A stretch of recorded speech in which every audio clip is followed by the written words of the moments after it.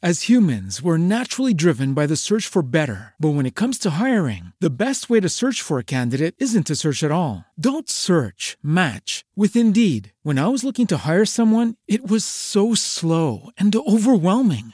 I wish I had used Indeed. If you need to hire, you need Indeed. Indeed is your matching and hiring platform with over 350 million global monthly visitors, according to Indeed data, and a matching engine that helps you find quality candidates fast. Ditch the busy work. Use Indeed for scheduling, screening, and messaging so you can connect with candidates faster. And Indeed doesn't just help you hire faster. 93% of employers agree Indeed delivers the highest quality matches compared to other job sites, according to a recent Indeed survey. And listeners of this show will get a $75 sponsored job credit to get your jobs more visibility at Indeed.com/podcast. That's Indeed.com/podcast. Terms and conditions apply.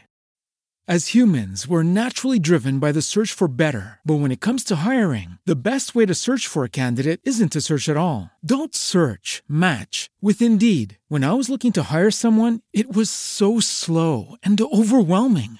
I wish I had used Indeed. If you need to hire, you need Indeed. Indeed is your matching and hiring platform with over 350 million global monthly visitors, according to Indeed data, and a matching engine that helps you find quality candidates fast. Ditch the busy work. Use Indeed for scheduling, screening, and messaging so you can connect with candidates faster. And Indeed doesn't just help you hire faster. 93% of employers agree Indeed delivers the highest quality matches compared to other job sites, according to a recent Indeed survey. And listeners of this show will get a $75 sponsored job credit to get your jobs more visibility at Indeed.com/podcast. That's Indeed.com/podcast. Terms and conditions apply. Thank you for listening to this podcast from KX 93.5. We invite you to tune in to more great music and talk on our grassroots nonprofit radio station right here in Laguna Beach, California. No matter where you are in the world, you can listen to our station at kx935.com/listen or on our smartphone apps. Right now, here is Awakening Code Radio from KX 93.5. Awakening Code Radio with Eric Rankin. Mind-expanding talk and music every Tuesday night on KX 93.5. And thank you so much for tuning in. We appreciate all of our listeners, whether you're listening live on your FM radio, streaming live through your computer, which a lot of people do, or on the podcast, which so many people write in all week long and tell us that they love our show. That's a growing number every week. People from Japan and Australia and Dubai. The woman wrote in from Dubai. Of course, places all over the United States and Cyprus. And I'm just remembering a few places off the top of my head. We appreciate all of you so much. Oh, yeah. Well, don't... Ohio. Oh, yes. Ohio. There's Massachusetts. There's Jenny Fuller. I'm just thinking of people we met at the Integratron, Nebraska. Right. The Bay Area. Hi, San Francisco. So there's Jenny Fuller, our guest host, one of our regular rotational guest hosts. Hey. I'm excited about our show tonight. Yeah, me too. It's let me turn your mic up and you get right into it. Yeah. Okay. So our show tonight is the holidays. We're in the holiday season, but we didn't want to focus too heavily on a Christmas message or any particular holiday message, but a message that runs through the holidays is peace on earth. And that is timely at any time. Peace on earth begins with peace within you. And that's what we will be talking about tonight. We have two awesome guests. I'm going to bring their mics on right now. We have Baja Christ. Hi. Hi, how are you? Good. And I'm going to want to make sure that I say this name right. Corey DeVell? You got it. Corey DeVell. So you two are both affiliated with the Temple of Light in Irvine. Yes. That's correct. We have Reverend Danielle Marie, who's one of our other rotational co-hosts, just a great, great person. It's wonderful having her bring her calm energy to the show. And she's out of town for the holidays as well. And I said, we want to do a Peace on Earth show. Anybody come to mind? And she didn't hesitate a minute and said, yes, Baja. And then I asked you the same thing. Would you like to bring someone? And you suggested Corey. Both of you have written books, and both seem to be about peace.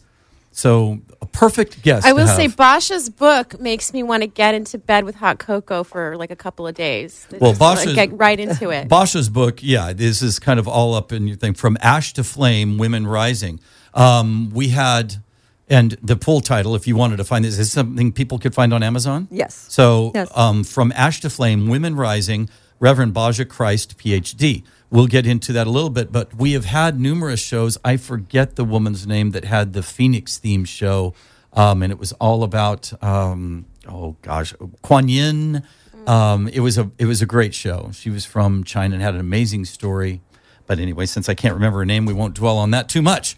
We go from week to week here, and it's just on to the next guest. Sometimes I'll go back into our podcast recorders and Welcome, you guys. I'm so glad you're both here. Yes. Oh, thank you. Oh, And thank you so much, pleasure to be Jenny. here. Thank you, Eric, for having us on the show. You bet. So talk Woohoo. loud because I can always bring your mics down, but not up. So really project Alrighty. like that. Okay, Perfect. great. So this idea of peace on earth, it sounded like it's something that reverberates with you to the point that you just did a couple of events centered on the very message. Well, I teach a class on Monday nights called Healing the Wounded Child Within, and on December 7th, the topic was peace. And it was based on the information that I got from Marianne Pearl when I interviewed her for my book. The book has 26 women from around the world. And when I interviewed her, when she said, she told President Bush after her husband Danny had been beheaded by Al-Qaeda, she said, if I hated them, then I would be just like them. So she sent them peace, and now she became a peace advocate. It's really the only option. In Yes. the end, it seems counterintuitive because we are very much conditioned on the idea of justice. Mm-hmm. And this idea of justice seemed, I'm sure at some point in our evolution, our spiritual evolution, that justice seemed like a radical idea, that equal, punishment for the crime. I think it was King Arthur was given this. Well, it was the Code of Hammurabi, I think. Is that right? That sort of eye for an eye, tooth for a tooth. Well, I know, and then Gandhi said, an eye for an eye makes the whole world Well, blind. yes, that's later. But when we're going back a few thousand years, Yes. it was That like was the justice. Wild West. Just get whatever you can. And then Yes. justice came in the scene and is like, wow, that's what a concept. Mm-hmm. The idea of justice, that you did a crime and you will pay for it. I believe that's part of what brought us out of the Dark Ages. Yeah, and it served its purpose for a while. But now we get into this thing. If we keep just looking for justice, vengeance, it's perpetual then. Because somebody's going to do something that somebody else says, well, we got to teach you a lesson for doing that. And if we just let them do that, it's all going to do this. If we stay in that mind frame, which it seems like we're kind of stuck in this stickiness of this. And I'm hoping that we are just in the trailing ends. If we make it another 10,000, 100,000, million years, that we will look at our struggling little first steps as a civilization and go, it was rough for them. They had a tough time. They had to fight their way through a lot of conflicts. They believed that death and violence and destruction was the only way you could resolve issues. And they got some technology behind them and, devastating things. Thankfully, they didn't wipe themselves out, and we are still here a million years later because they figured it out. But the thing that we have to figure out is how to peacefully cohabitate on this planet.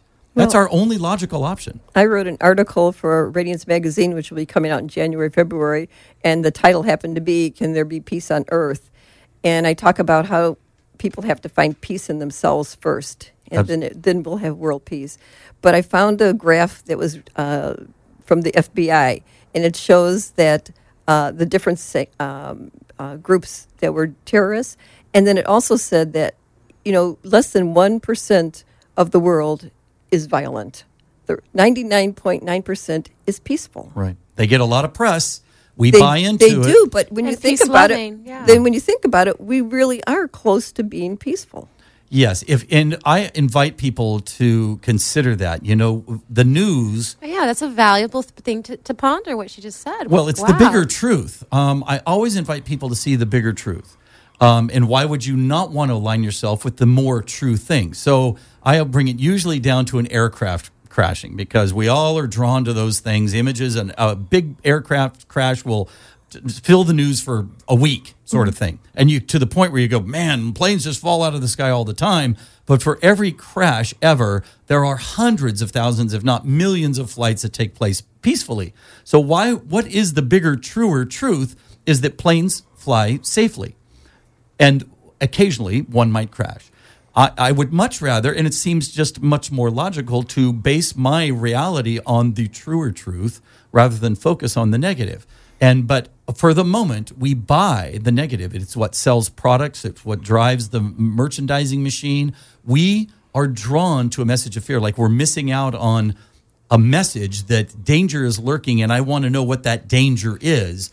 It's almost like somehow in this preservation, when news used to be news, somebody'd stand on the street corner and say, snow is coming. Well, then you'd wear a coat. This street is closed. You wouldn't take that street. That's news. Mm-hmm. Now a bear is on the loose. You lock your doors. Now news is just anything scary. It's not news. It doesn't make you change your behavior. It just makes you afraid. Well, I know I've done some research on peace, and back in the First World War, Second World War, even before that, we were told to hate all the Germans, all the Japanese, and now we're told to hate all the Muslims. And our country is based on freedom and peace. And for any presidential candidate to get up there and say, keep the Muslims out, how dare he? Yeah. That's not what our country was founded on. No. And, focusing on some militant fanatics, you could do that in any religion, including the primary religion here, Christianity in the United States. But any religion, it doesn't matter. Well, I don't know if I could say that in Hindu and different teachings, but there's a lot of violence in a lot of different religious teachings. Well, I think, and I've told a few people this, that, we were terrorists for a long time ourselves when we came in and what we did to the Native Americans and the Hawaiians, and when we sent missionaries to Africa, we were the terrorists. Yes. So maybe this might be a little karma. Well, there is, what as you reap, so you sow. So we could call karma in that respect. The founding, it seems like the founding footnotes of this country was don't tread on me. Our first flag was a snake that don't tread on me. We're just doing our thing. We're laying peacefully here. If you step on us, we're going to do something, but more or less like you step on us here. Instead, we became like the world police, and we're sending troops and getting involved in everybody's business. And in 200 years, I'm not exactly sure how that happened, other than politics, money, government power, the war machine, the money machine, the merchandising machine, all became one big thing. Well, I remember when I was a kid and Jimi Hendrix was popular, and he said, when the power of love overcomes the love of power, the world will have peace. Well, there you go. We're going to play all of our songs tonight have the word peace in it. So we want to be sure that we cover all these. Our first one is Peace Train by Cat Stevens. We will be back right after this. You're listening to KX 93.5 Awakening Code Radio. Now I've been happy lately, thinking about the good things to come, and I believe it could be something good has begun.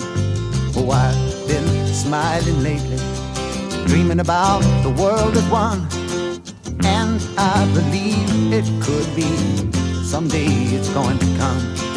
'Cause out on the edge of darkness, there rides a peace train. Oh, peace train, take this country, come take me home again. Now I've been smiling lately, thinking about the good things to come, and I believe it could be something good has begun. Oh, peace train sounding louder, ride on the peace train. Ooh, ooh, ooh. Come on, the peace train. It's peace train, holy roller. Everyone jump on the peace train. Ooh, ooh, ooh. Come on, the peace train. Get your bags together. Go bring your good friends too. 'Cause it's getting nearer, it soon will be with you. Come and join the living, it's not so far from you. And it's getting nearer, soon it will all be true. Oh, peace train sounding louder, ride on the peace train. Come on, the peace train.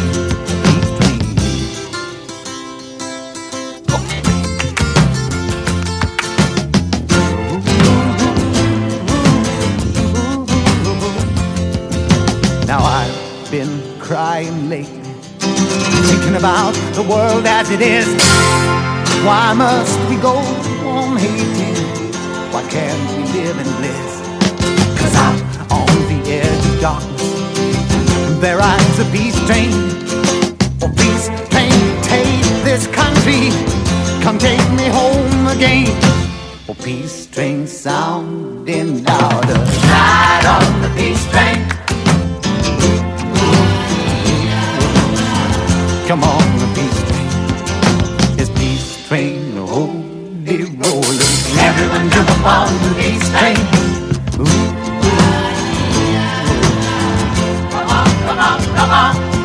Yes, come on, peace train. Hey, yes, it's the peace train.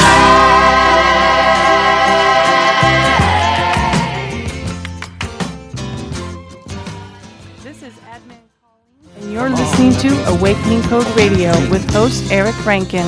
You can find Awakening Code Radio on iTunes, Facebook, YouTube, and Twitter. And free podcasts are always available at kx935.com. Well, we have a little issue here. You saw or heard Colleen coming in over Cat Stevens. That's supposed to not happen. I'll turn all our mics back on. We are missing, Jenny, you can see the missing pad here. What?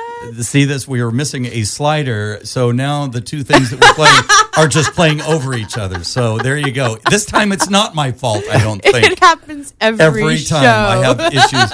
Well, our two guests can affirm. There's a lot of buttons here, aren't there? Mm-hmm. There's a lot of buttons. There are. A lot of buttons. I don't want people there's to a think I'm whole- sitting here with like one button to push. And there's a whole button missing. Yeah, and there's a whole slider missing. So I didn't take it. Yeah, no. Anyway, of course, the show, our show tonight, the topic is peace on earth. And we just want to affirm first that starts within. We call our show Awakening Code Radio. The awakening process is a personal process. We're directing all the lenses and cameras and mirrors back on you, because peace on earth is not going to happen. Don't wait for it. Don't wait for all your ducks to line up in a row and say, I will be at peace when this and this and this and this happen, because that's not going to happen. Let me be the first to hit you with the hard reality. It's not going to happen. By the time 3 of the things are holding, the 4th one's not. And by the 4th one comes into place, the first 2 have gone away. So the message is the peace is within you, that you state, no matter what is swirling around me, I can be the peace. I can be the eye of the storm. I can hold the ground, hold the vision. And people like you, people that tune into this show, are going to be all the more important if the wheels really do fall off the wagon. We're needing these people to be grounded in peace, that are going to be compassionate peacekeepers and stewards of the planet and our fellow man. I really like what Basha had to say about like maybe 1% of the population is truly violent, or maybe less than that. If you really put it into perspective and look at it like that most of the world is peace-loving and wanting to live peacefully. Yes. I believe that. And I also believe that, I just lost my train of thought. Peace train. That's it. You lost your peace train of thought. I trust my peace train. But I just lost it. Well, I'm not worried about you. You know, we'll shift over because we have 2 guests here. And we have Corey, who has written a book. Basha thought it would be great for you to come in, and you wrote 2 books that you gave me. One is Nima, and the other is The Message. Mm-hmm. It sounds like you had, at a very early age, some things happen to you. If I read your emails to me right, I kind of quickly scanned through your bios, that you had sort of what a lot of kids have, an imaginary friend, more or less. That's exactly right. And I want to hear about that. This entity had a name, somebody that you ended up calling Nima, sort of. And, that's correct. And you kind of went, and this is a theme that you told me in your email that has happened through many different people on the show, that as a kid, people felt very gifted. They didn't necessarily feel very gifted. They were aware that they had certain gifts, a different way of seeing, being, and it was sort of beaten out of them or shifted out of them or repressed in them in the school system or by their parents not understanding it. And they let it just lay latent, and almost thematically to the new Star Wars movie, it's like The Force Awakens. This all comes back for some reason later in your life. And it sounds like that's what happened with Nima. Yeah, that's exactly right. I was, to give you a little bit of a background, or at least give the audience a bit of my background, I was the 7th child in a family of 12 children. My father was a very abusive alcoholic. My mother was very passive in his abuse of the boys. My father never really hurt the girls at all, but the boys were the object of his rage when he was drinking. And so anyway, I happened to be more of the focus because I was a left-handed kid, and a lot of things that people don't know about left-handed kids is that we're not as coordinated on the norm. The world is basically set up for right-handed people. So I had a lot of accidents and those kinds of things happening to me as a child. And my father was not very receptive to that. He had a lot of issues with me, and he was very abusive. So one of the things that happened to me in that abuse was I thought I created an imaginary friend who was always there for me during those times when I was experiencing really dark issues with my father or family or whatever it happened to be. And it was that imaginary friend who I thought was imaginary who was my playmate, basically. I could go to that person and, for instance, one time there was this boiling pot of hot coffee that got poured over my head. And I was suffering very, very, very severely. And my father happened to walk in the door, and he just said, get him out of here. I don't want to hear that noise. If he continues crying, I'm going to give him something to cry about. And my mother just took me out of the room, put a towel over my head, and left me in another room.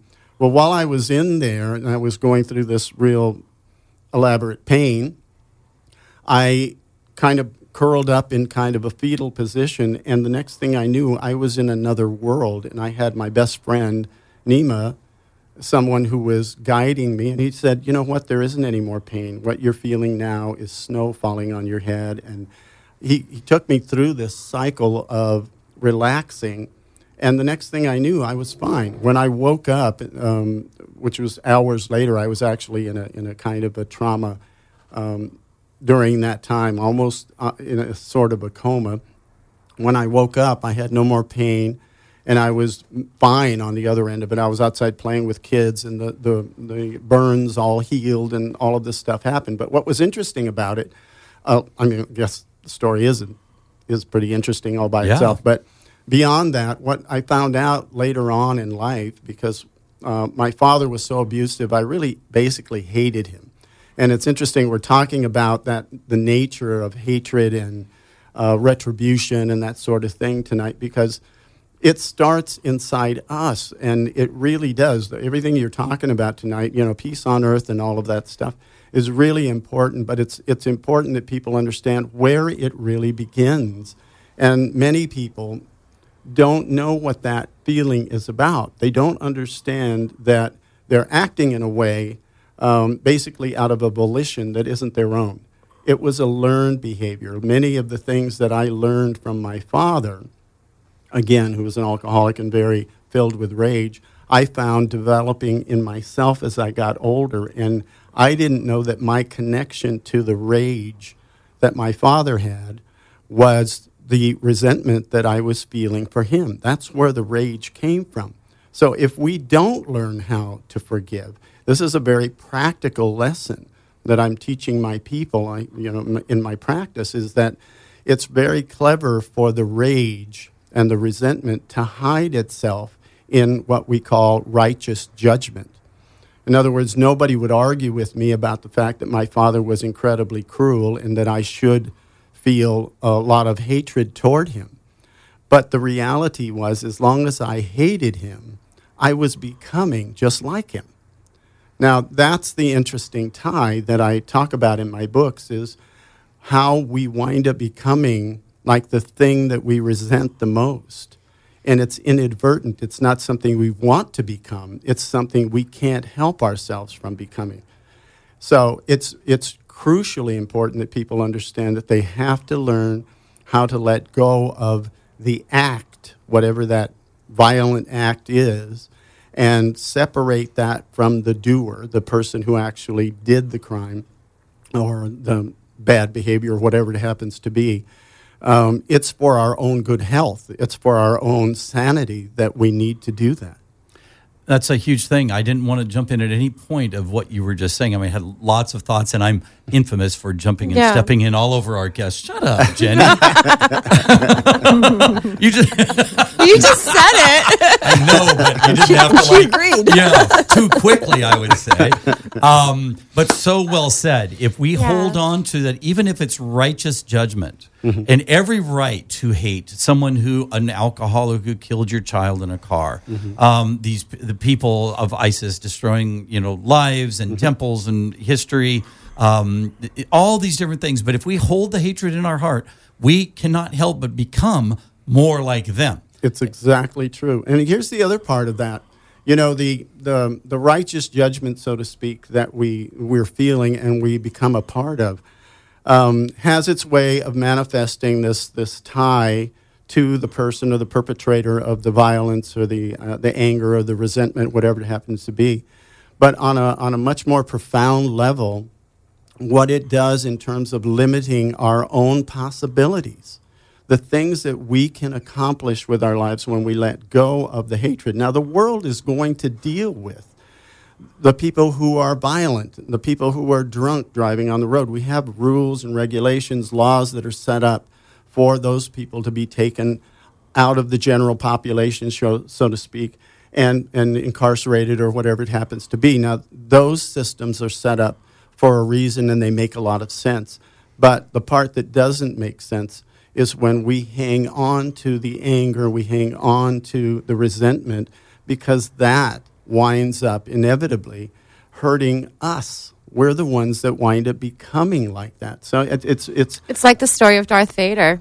Yeah. It's the bottom line. It really is, and I think that's why we resonate. We had a whole Star Wars show last week. Yeah, we did last week. And why so many people were sort of, I think, intrigued by the first Star Wars movie is here was the bad guy, but the more you got to know about the bad guy, there was a sympathetic character in there. Yeah. An intrigue that they were actually started on a good path, learned good ways, and then got lured out of them, or we don't know the whole story, but makes things much more like our story when there's the good struggling with the quote-unquote bad. Or, we don't, I try and remove myself from the good and bad, but there are actions, thoughts, behaviors, words that serve the greater good, that will help perpetuate life on earth. And there's actions, words, and deeds and thoughts that are not going to serve it, that are going to act like cancer cells.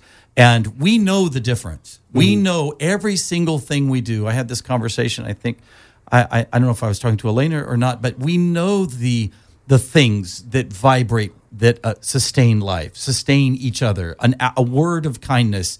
This is supporting life. And then there's the other things that we do, and if we stop in that moment and go, well, I know that this is not, sort of thing. And is it of light? Is it of love? Yes. And we don't necessarily even have to call those things good and bad. We can just say, if we want to sustain ourselves on this planet for a long time, we think we've been here a long time, just because of who and what we are, the unique human beings that we are.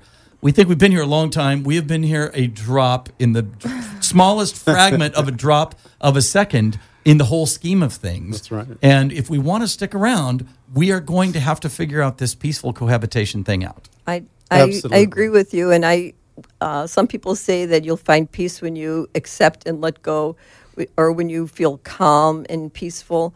But I really believe that we find peace when we do the right thing and have positive thoughts. I think that kind of sums it up for me. And doing the right thing isn't always easy, and many times you pay dearly for doing the right thing. I've lost friends for doing the right thing. I've lost jobs because I've done the right thing. But in the end, I can look at myself in the mirror and say, you know what, you're a good person. Not that I haven't done bad things in my life, but I've learned from those mistakes and I don't repeat them. But I think knowing that we have integrity and that we do the right thing based on the information that we have at the moment, that's what peace is brings peace into my heart.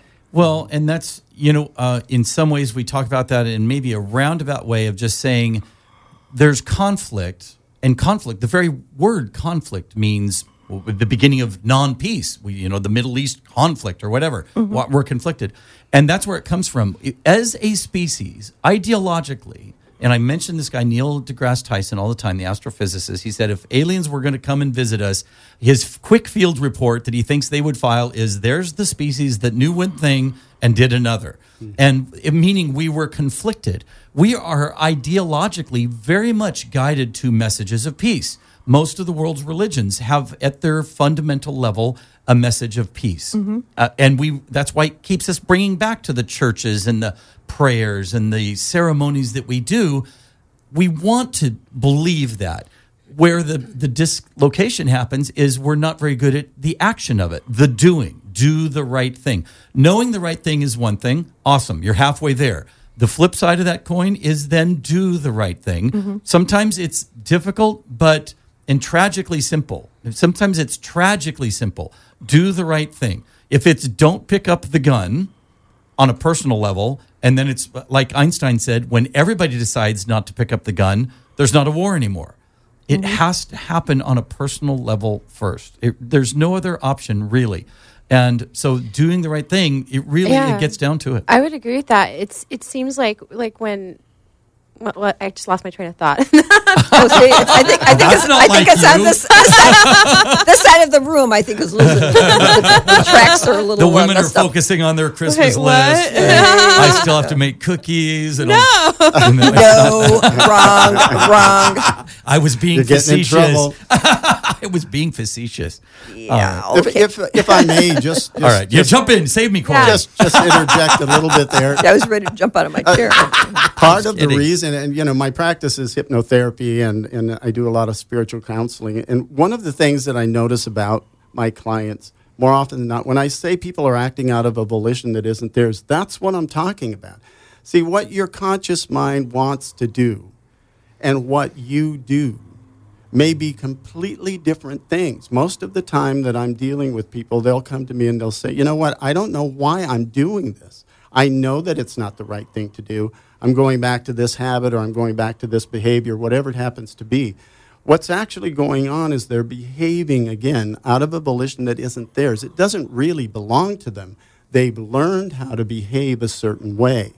Now, what we do in terms, or what I do, in terms of getting people to be in a harmony with the conscious mind and the subconscious mind, is we find out what's holding them to that behavior pattern that they don't want to have anymore.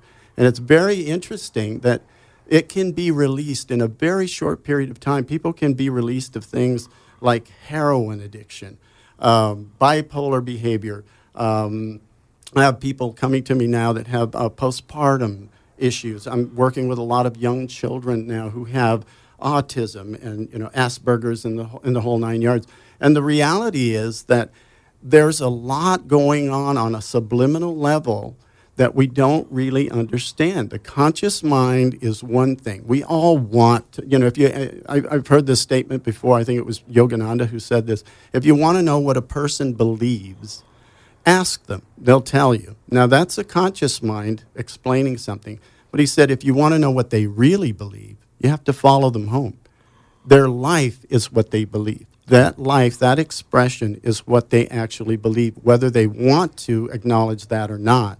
Your life is what you believe it to be, and that's what you're manifesting in your lifetime. Right. And your life, in all of its capacities, the action, the word, the thought, that's your ministry. I remind everybody that you are a minister. We're kind of fading. One of the things that we talk about, this shift into a new paradigm, is we don't have quite the same messianic belief system that spiritual truth has to be filtered, come on from high, filtered through the knowledgeable one, and then before it can be delivered to us, that there is just this instantaneous link up part of synchronization with the greater mystery of life, the God source, whatever you want to call it. Yeah. And that's our challenge, is we've been conditioned for whatever reason, because power has been a part of it. Seems like our story. As soon as we became from a hunter-gatherer to an agrarian societal creature, we felt like we needed government, we needed order, we needed cops, we needed all this stuff, and then we needed our spirituality to come to us a certain way. There was a structure in that was comforting to us. Yeah. But we're moving past that. We're understanding a different sort of thing where that truth is available to us all the time, and then the challenge is to act upon it. As you were talking about the subconscious and the conscious, sometimes it's easier, and to dumb it down as much as I can without being, sounding like I'm being, I don't know what the right word is, but dumb down doesn't sound very honorable. But if you don't know that cigarette smoking is hazardous to your health, you're in one state of mind. Mm-hmm. You smoke, and you eventually, maybe you suffer consequences or you don't.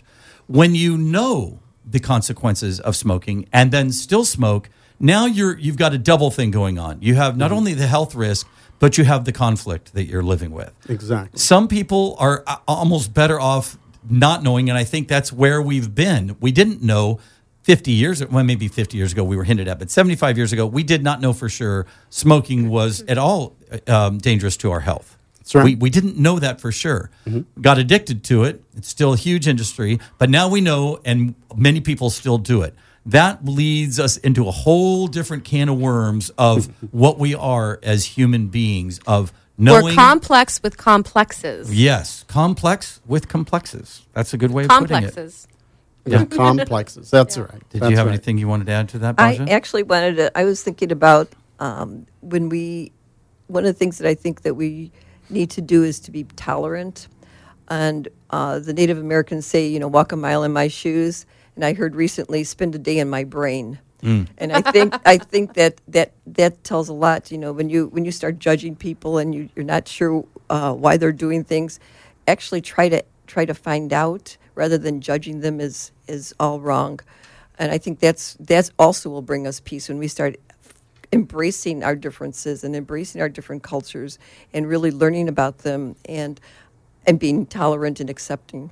Well, I think a midway that we're going, I went to a conference where the guy who channels Bashar was there. Daryl, is it, I think? And he had this, because this word telepathic, I'm so into dolphins, and a lot of people who are really into dolphins, they're telepathic. And I'm like, everything we know about dolphins, nothing says they're telepathic. And he had a word, telempathic.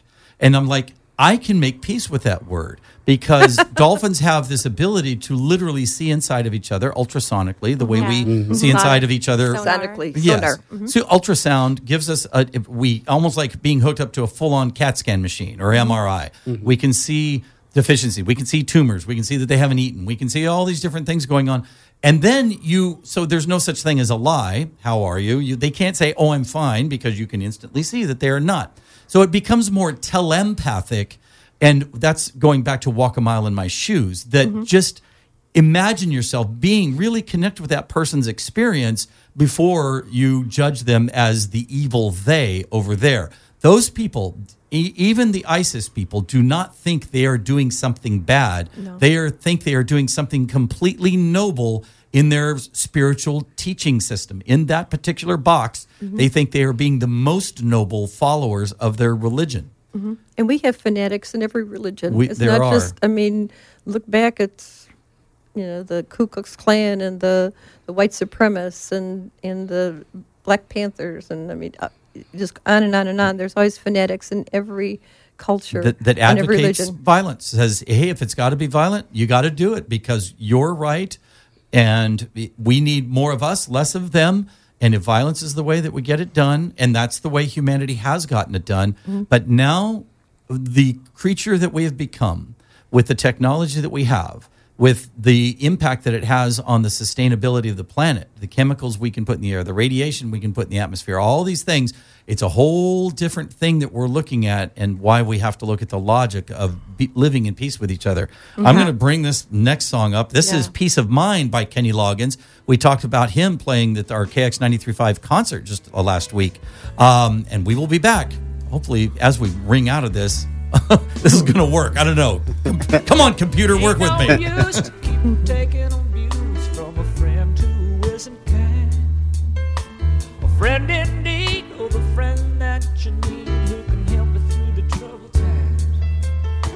So reach on out, take the hold of my hand, let me know that you're ready to go.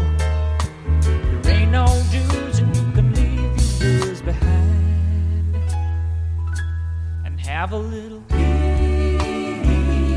just a little peace of mind. Give me some peace of mind.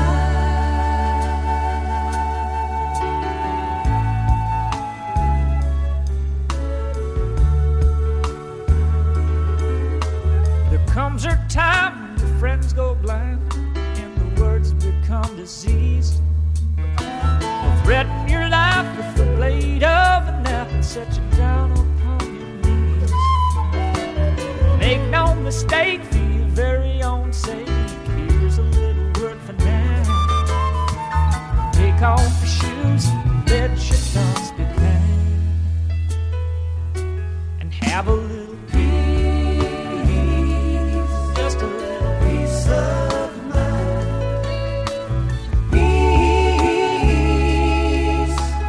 Peace of mind.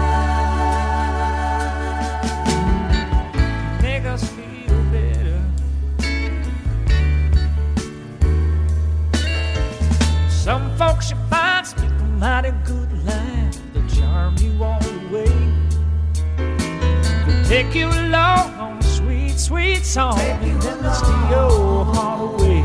But blessed be the one who can understand why people have to act that way. As if I knew I wouldn't even want to say. But have a little just a little peace of mind. Give us some peace, yeah, peace of mind.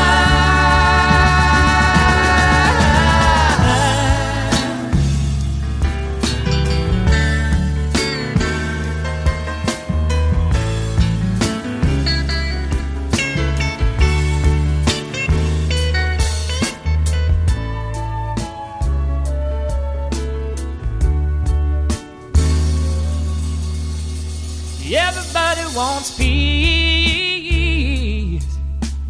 peace of mind,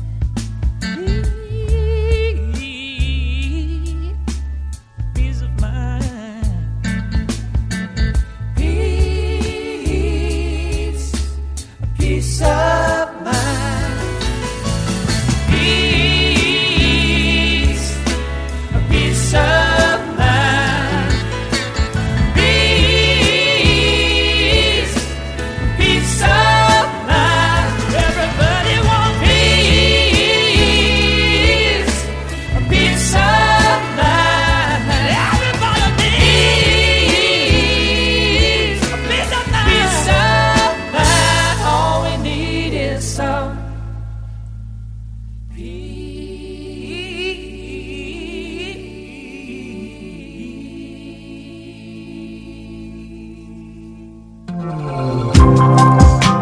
Hi, this is bioenergy therapist Elizabeth Bell, and you are listening to the Vibration Raising Awakening Code Radio.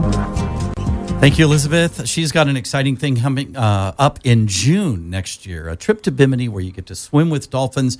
I hope to join her on that and do a little bit of our sonic geometry lecture, almost like a sonic geometry masterclass of talking about perfect harmonics, mastering harmonics, understanding the relationships of harmonics and frequency, and then actually going to put some of that information to use in Bimini. That's going to be an exciting thing. We'll see if that all works out, but that would be mid-June. You can message us at Awakening Code Radio. She also has an event coming up in January, a women's retreat in Ojai. Yeah, January 8th, I believe. I'm hoping to go to that. Yeah, so I think Colleen, I'm sure she could find that information. If you can post that on our message board so people can go back and look at this retreat center, because I don't know what it's called, or not the retreat center. It's in Ojai. Yeah, I know, but not the retreat center, but the information on the event. Yeah.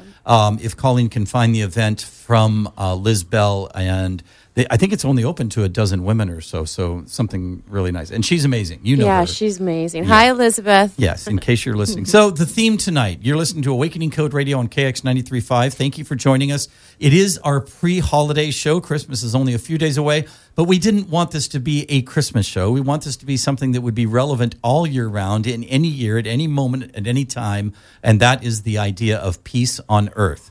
And to effect that, that means peace within first. That's the only way it's going to happen. You have to radiate peace outward. You can't wait for it to happen first before you say you'll be also at peace. You need to be the element at peace first, the puzzle piece that someone could lay down and say, that fits in this whole grid. You can't be resistant. You can't be walled up. You can't be judgmental. You can't be judicial. all those things we've been conditioned to be and our logical responses. We're not saying it's not logical to feel vindictive and get revenge and they're wrong and you're right. And all those things that we've been conditioned to believe are rightful conditions. But we're something bigger than that. If we're following a spiritual tract, if we're following a spiritual message, and the masters, the Jesuses and the Gandhis and the Dalai Lamas, listen to their message. Their message is, it's peace. It's not peace after this, or peace if you can fix that, or peace when you beat them down.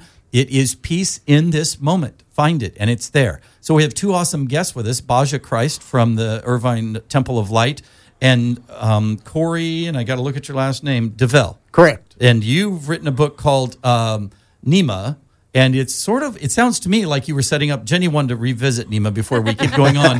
It sounds like Nima, and we are going to have to, we're break for our last song in 5 minutes, but I wanted to touch on this. Is Nima end up being sort of a guardian angel? Well, you know what? I never finished the story because I got sidetracked there, but the bottom line was that's where I learned who this person was. It was my alter ego, or at least I thought it was as a child, who I wound up playing with, and he was that part of me that actually got me through some of the roughest times when I was abused as a child. What happened was later on in life, I was struggling. I had gone through a lot of different areas in life, and one of the places that I wound up was in the acting profession. Now, mind you, I'd been a therapist, a hypnotherapist, since I was in my early 20s. But that was just one of the professions that I chose to do because I was pretty good at it. And it wasn't something that I trusted. Now, later on in life, I found out from another friend of mine, a very dear friend who was a psychiatrist, who told me that I hadn't really forgiven my father. And I told him that was, therapy 101, that I had, by that time, by the time I was 40, my father was 74 years old. And I told him I had already forgiven my father. But what I didn't really understand was that forgiveness, and this is another part of what we're talking about here, forgiveness is more an intellectual process. It's almost an egocentric process. And I had done that because I felt, well, this is what's going to, I'm going to be bigger than my dad, and I'm going to forgive him and let that go and move on with my life. Well, I found that I wasn't able to move on with my life. I was stuck.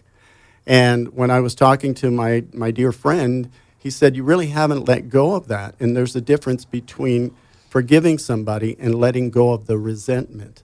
The resentment is what holds us to the behavior pattern. So I went back during the Thanksgiving holidays, and this is when my parents were celebrating their 50th anniversary, and I was supposed to tell my dad that the biggest part of my life, I hated him. At one point in time when I was a kid, I actually prayed that he would die. So there was a lot of guilt in me over all of this. When I talked to my father at the time, I actually had an opportunity, a moment there with all the other kids that were around. There was one time when my father and I were alone in the room, and I just sat him down and I said, Dad, I got something I got to tell you. And I started to explain to him how my anger had held me so long in the same place that I was not able to move forward with my life.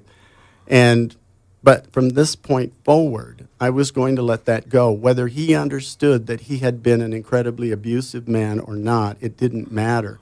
What mattered was that I was going to let it go. And from that point forward, every time I thought about him, I was going to send him love. Now, what happened was magical, because instead of doing the standard thing that he had been accustomed to during his entire life, he'd had a really tough childhood. What he did was he embraced me, and that was something that my father could never do. We always shook hands from a distance, it was that kind of thing. And he actually embraced me. We both broke down and cried. And what happened from that point forward, within a 3-week time period, is I actually had a dad. When I got back to L.A., now mind you, this is a person who I hadn't spoken to in over 6-7 years. We very rarely ever communicated.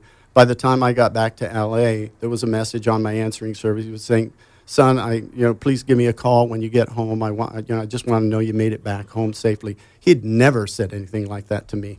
The healing was amazing. Well, here's the interesting part.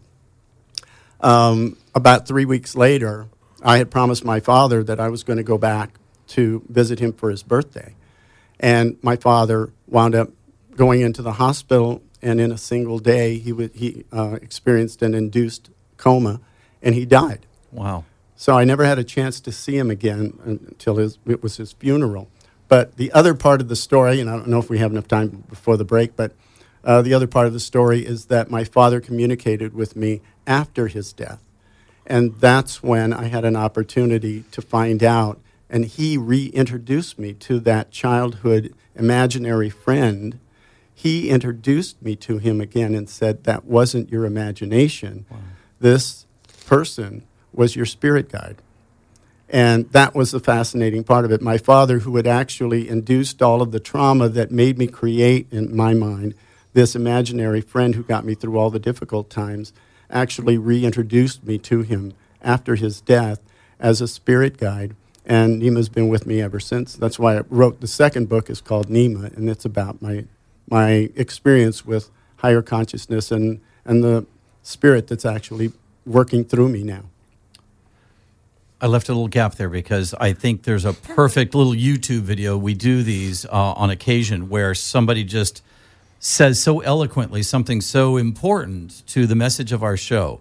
And Reverend Danielle has come and almost was the first person to say to me, there's something beyond forgiveness. Mm-hmm. And we think that we are doing the greatest thing. We have mentioned many times of what a wonderful energy forgiveness can be, but there's something beyond forgiveness. And you spoke that so well to that, of what that process is and what you might say to someone when that is the thing that needs to come up, how you can say it to someone. It's like, I don't know if you know what you did affected me this way, but any of it, we're not going to argue it. We're not going to tear it apart. We're not going to revisit it. I just want you to know I am letting go of it. Right. And then it doesn't mean I am the better one. Nope. I'm forgive you, me in my high place and you in your low place. Because that doesn't feel good to the other person, and they get all defensive from there. We lost it anyway. So no, all we have to do now is we lost our song there. We were going to do all we were saying is give peace a chance, which I could probably pull back into the show here. But we do need to do our top of the hour just announcement. So we'll go do that real quick. Turn the mics off. We'll be right back. KXRNLP Laguna Niguel, Laguna Beach, KX 93.5. This disclaimer is a statement notifying the listening audience that the opinions expressed on any public affairs show do not reflect those of KX 935, its management, or the board of directors. So that was a really powerful, Jenny, you were really moved by... Yeah, I was moved to tears. Yeah, well, you know what? That was an amazing 6 or 7 minutes right there. Yeah. And if you're just happen to be tuning in right now, we have two amazing guests from the Temple of Light. And this was Corey DeVell. Correct. DeVell. Oops, I'm going to get your mic back up. Correct. Talking about something I don't think you could have... I think we could have do a whole 2-hour show about this idea of what is beyond forgiveness, because we think we've reached a certain plateau on our spiritual path when we can forgive somebody. But there is, you even said the word, there's a lot of ego still invested in your ability. I must be such a great person if I can forgive people like this. Mm-hmm. And if you listen to the truth in that, you realize you've still got a long way to go. That's right. You can be the greatest, and then it becomes like the funny YouTube video, how spiritual I am. If you want to be super spiritual, this is what you do. That's right. You wear this, you do this, and you forgive everybody. It just becomes the package. And the authentic thing, if you really want to move past, and the idea of forgiveness is in the same box as religion, is the same box of structure. It's a box. It is a box. And we talk all the time on this show of, so I want to think out of the box so much that we have moved so far past it, we don't even see the box anymore. And when we talk about what's past forgiveness, it is the true letting go. Energetically, the disconnect. And sometimes that's a painful process, Baja, that I'm sure you are kind of talking about. Sometimes it's not easy unplugging from the people that you need to disconnect from. Well, in my book, I talk about I was also abused by both parents who abandoned me when I was 12, and I stopped believing in God when I was 12 years old, and lived a life of a lot of depression, a lot of medication, a lot of wanting to kill myself, and it all kind of came to a head on August 14th, 2005, when I, as I was telling Jenny earlier, I just didn't, it's not that I wanted to die, I just didn't want to live in pain anymore. And I yelled at God and I said, if I'm supposed to live, tell me what I'm supposed to do. And 74 days later, when I went to the women's conference that Maria Shriver held, I met 4 women. I saw 4 women whose lives, the horrible things that happened to them were so much more damning than what happened to me. It was Erin Runyon, whose little girl Samantha was kidnapped, raped, and murdered. Marianne Pearl, whose husband Danny was beheaded by Al-Qaeda. Marilyn Van Derber, who was the 1958 Miss America, who admitted on the stage that she was a victim of incest by her father from the time she was 5 to 18. And Tricia Malee, who was the Central Park jogger, who was raped and beaten and left for dead by 6 men. When I heard them speak, I had such anger in me, but then it took me a long time to admit that I was jealous of them, because I still was living as a victim, and they had overcome it, and now we're doing such great things in the world. And I kind of said out loud, someone should write a book about them. And the voice behind, a person behind me said, why not you? And when I turned around to say, are you nuts? I'm not a writer. There was nobody there. And that voice was just as clear as my voice is talking to you. And I jumped up from my seat. I ran to their book signings. I pitched with the book Women Rising from the Ashes. And they all gave me their personal emails, and they said, send me an outline. Okay. So I ran home and wrote an outline that night. And over the time it took for me to schedule their interviews, other women started coming into my life. So over a 5-year period, I interviewed 26 women from around the world who actually saved my life. And the 26 life lessons were rising with love, rising with charity, rising with faith, rising with commitment, rising with drive. I interviewed Erin Brockovich and Fran Drescher, Denise Brown, Nicole Brown's sister, and many women from around the world. You can look in the book. But after 5 years, they actually saved my life, and I gave a kidney to a stranger in 2010 because the voice told me to. And because I do believe we're all brothers and sisters, and I had to see a psychiatrist at UCLA who asked me, why are you doing this? And I said, if my brother or sister came and asked me for a kidney, I'd give it to them. So aren't we all brothers and sisters? So that was no problem. And then 2 years later, I became a spiritual counselor also. So those 26 women, and I thank Maria Shriver. I gave her an award. I have a picture of me giving her an award for putting me on this path, for being there for me, bringing all these wonderful women to this conference. So I just thank God every day that I'm still here and that I have found a purpose. Well, that's beautiful. And we want to mention your book. It is From Ash to Flame, Women Rising. You just did a great, definition of what your book is all about, that these stories of the 26 women who've had very, very trying situations in their lives and are moving through, managing, healthy, active, making positive impact on everyone else's lives. So that, and the artwork's very cool. Thank you. Everything yeah, about it's it. amazing. So, and your PhD, what are you a doctor of? Spiritual counselor. Spiritual counselor. So, awesome. There's a couple things we have done throughout the show. One of them was we encouraged people to maybe have their own little traveling altar or a candle. And we haven't reminded people we're going to do that in 2016, is go back to inviting people to light a candle while the show is on. Yeah, I like the ceremonial aspect. Yeah, just kind of create some little ceremonial space. And we're going to do a little bit of breathing and maybe a very short meditation, I think, on every show. We'll either invite people. I'm not going to throw that on you right away unless you are okay doing that. But I'm thinking we're just going to drop into a little peace meditation right now. I've got some music queued up and just do that for a few minutes to kind of ground us. I think there's always time to do that at any point in time. So if you're listening to the podcast and you want to participate in this, you wouldn't want to be driving while we're doing this. If you're in your car or on your tractor, you want to probably pull over and let's do a little bit. So I'm going to pull up a track here and let's see what it sounds like. I'm going to go to the next one. That sounds a little airy here. And that sounds good. Okay, so we're just going to drop in, and I will lead it real quick here. The first thing we're going to do is we're going to breathe together. we forget how important it is to breathe deeply and slowly. So try and keep your shoulders still and not hunching up towards your neck, and fill your belly with air. Breathe in deep through your nose and out through your mouth.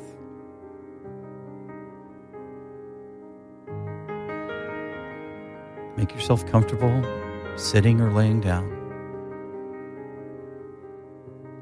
Breathing deeply and consciously and slowly.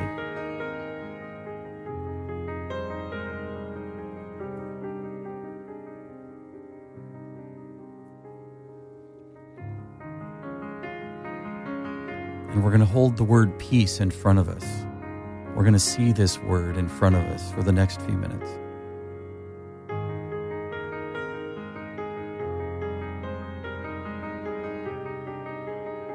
And right away, when we see that word peace, there's probably images that come into your mind. An environment, a person, a situation, a feeling. Keep that with you.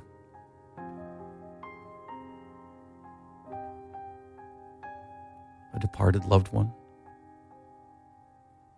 And at the same time, think of the situations that have not been bringing you peace.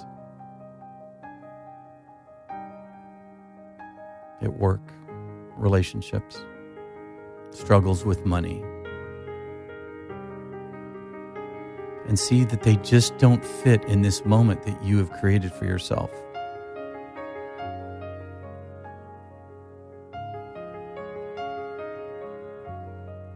And we're not going to pretend that those things are not there, but we're not going to focus our attention on them in this moment.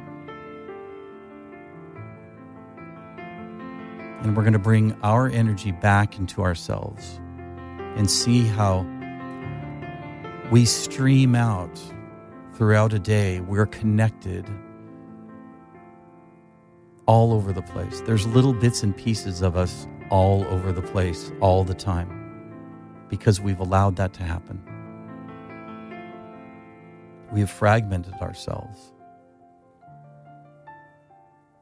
We've compromised ourselves, trying to put out many fires. And we're going to consciously unplug from that doesn't serve us in this moment. The people, the events, the struggle, the heartache, the anger, the injustice. We're going to see that as cords emanating out from us and plugging into those other things and people and events. And we're going to consciously grab the other end of that cord and see how it's connected to this thing or person. And if it's a person, look them square in the eye, without judgment, without anger, and unplug the cord.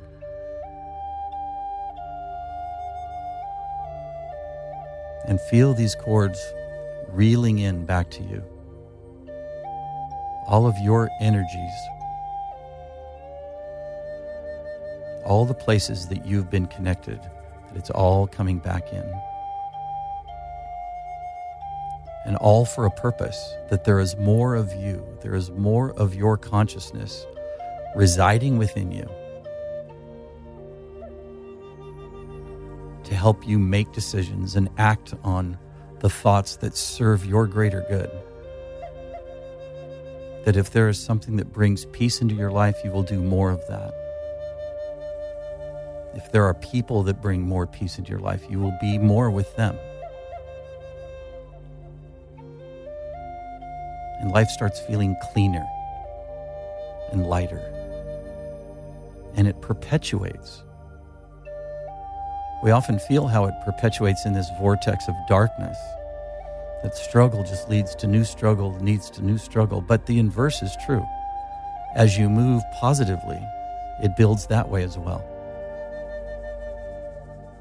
You create within you this place where peace can reside, and it attracts more that can reside in a place of peace. it brings more people that can feed that energy.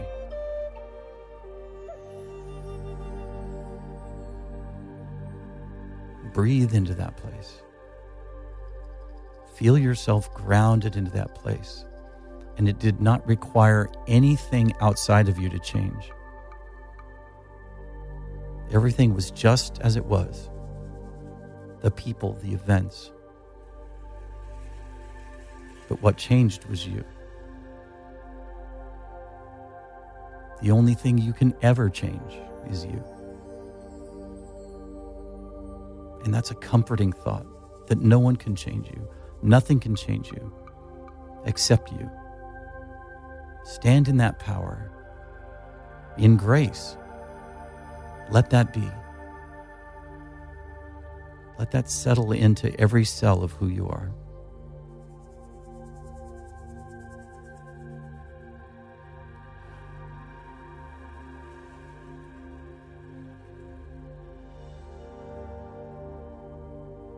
And as you reintegrate, think of how you can keep this peaceful thought, this peaceful attitude, this peace of heart and mind with you more often. Your life will change. It will continue to change. No matter what new plateau of peace and gratitude and joy and love you achieve, there will be more.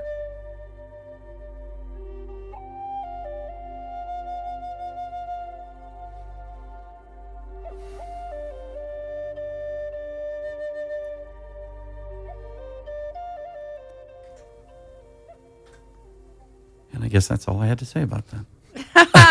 Very nice. Oh, that was beautiful. Thank you. That was beautiful. If I just let that be, just not worry, I have to close my eyes and be in the music and not forget that you're here and forget that I'm on a radio show and just let, a true message come through. That, and it's very much like what I hear both of you saying, and Corey for sure, that I don't feel like it is your ego speaking. I feel that it is just a deeper awareness, and I'm not implying either with you, Baja, but when he spoke those 7 minutes about his father, that just felt like a divine 7 minutes to me of just letting lots of information, a whole life of abuse and neglect and anger and all of it just be washed away and telling it so eloquently in 7 minutes. So thank you for that. Thank you very much.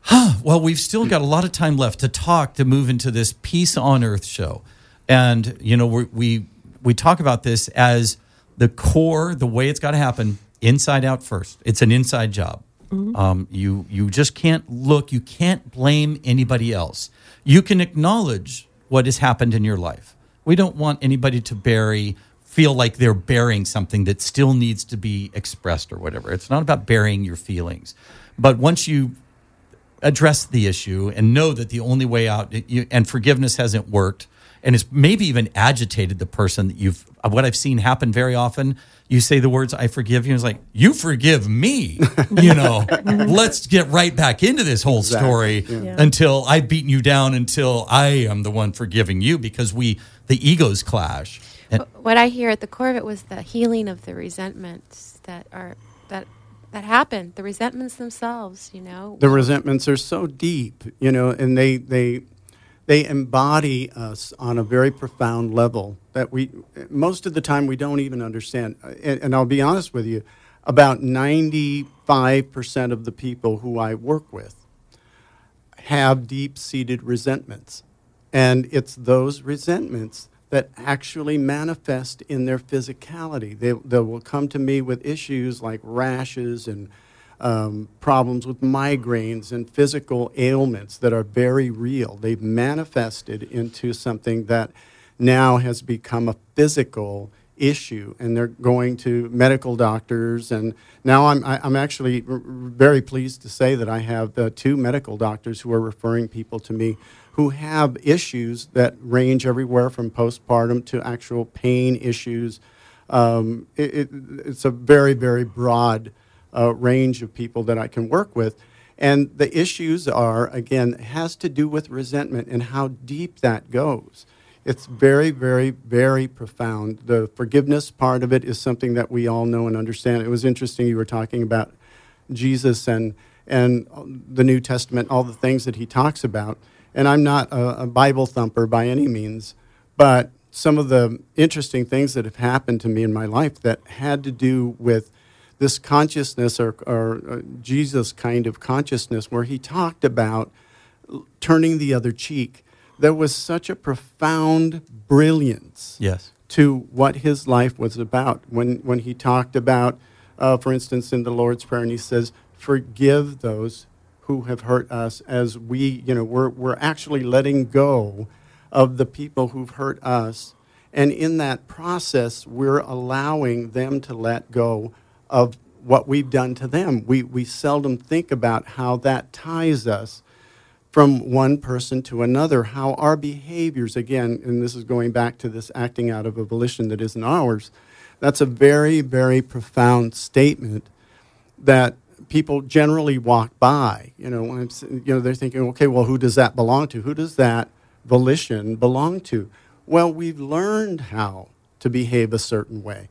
We've adopted a kind of behavior as a pattern of understanding and a process by which we live our lives, and we're not even acknowledging where it came from. When I talk to people, I'll ask them simple questions like, what's your favorite color? And they'll say, well, yellow, red, whatever. And I'll say, why? And they'll say, well, I don't know. See, there was a reason somewhere in there that they adopted a certain color as their favorite color. They may not be consciously aware of it, but there was a reason for it somewhere in their lives. Now, I'll just give you a real quick, short story about something that happened to me that was very real. When I was 23 years old, my wife baked me a chocolate cake. She took it right out of the oven, put it on the table, was putting some icing on it. It was melting over the top, and she knew I loved chocolate cake, and she said, sweetie, would you like a piece of hot chocolate cake with some ice cream? And my response was, what are you trying to do, kill me? Now, that doesn't make a whole lot of sense, right? And in her perspective, I was assaulting her baking skills. So we got into but we got into... Were you rejecting the sugar or what? Yeah, it just wasn't the right thing to say after all the work and love that went into it. Exactly. Now, here's the explanation. I came from a family of 12 children. Wow. I had to call my mom, by the way, to try to get her to explain what had actually happened, because I truly believe you can't eat hot chocolate cake without it making you ill. And my wife had no idea that was really a true statement for me. So I had to get my mom on the phone. My mom talked to her for a minute laughingly and said, here's the story, guys. When Corey was 3 years old, I baked a chocolate cake and put it on the table. Now, mind you, I had 7 brothers and 4 sisters. Nothing was ever mine, right? I always had hand-me-downs and that sort of thing. When she said I had a whole cake that was mine, I was trying to get to it. And at 3 years old, it's pretty hard to keep up with a little kid who keeps trying to jump on the table to eat that cake. She knew the one thing that I was afraid of was being sick. So she said, if you eat hot chocolate cake, it will make you sick. I never had another occasion in my life for 20 years to have eaten warm chocolate cake. So I'm telling my wife, you can't eat that. You're going to, it's going to make me sick. So once I found that out and I was able to let it go, of course, I love hot chocolate cake now, and I eat it with ice cream whenever I can. But this is the point. How many things have happened to all of us that we can't remember? See, when I was telling my wife that you can't eat hot chocolate cake because it'll make you sick, I didn't know that my mother had had that incident. My mother had to tell me what had happened. All I knew was that you can't eat hot chocolate cake. Now, we are all behaving in that fashion in one way or another. Imagine how many other things are going on in your subconscious mind that are giving you a behavior pattern that you don't understand. Because all beliefs have limitations. Yep. Well, did you want to jump in there before I do, Baja? No, go right ahead. Well, going back to the same way, we talk about Jesus on the show quite a bit. We talk about all the wise masters, and we list them, whether it's Gandhi or the Dalai Lama or whoever. But in Jesus, this idea of turn the other cheek, that is such a bigger statement that you just decided to bring that out, because it goes past the limitation of justice, or what we think makes sense. Someone hits you, your reaction should be you defend yourself and hit them back.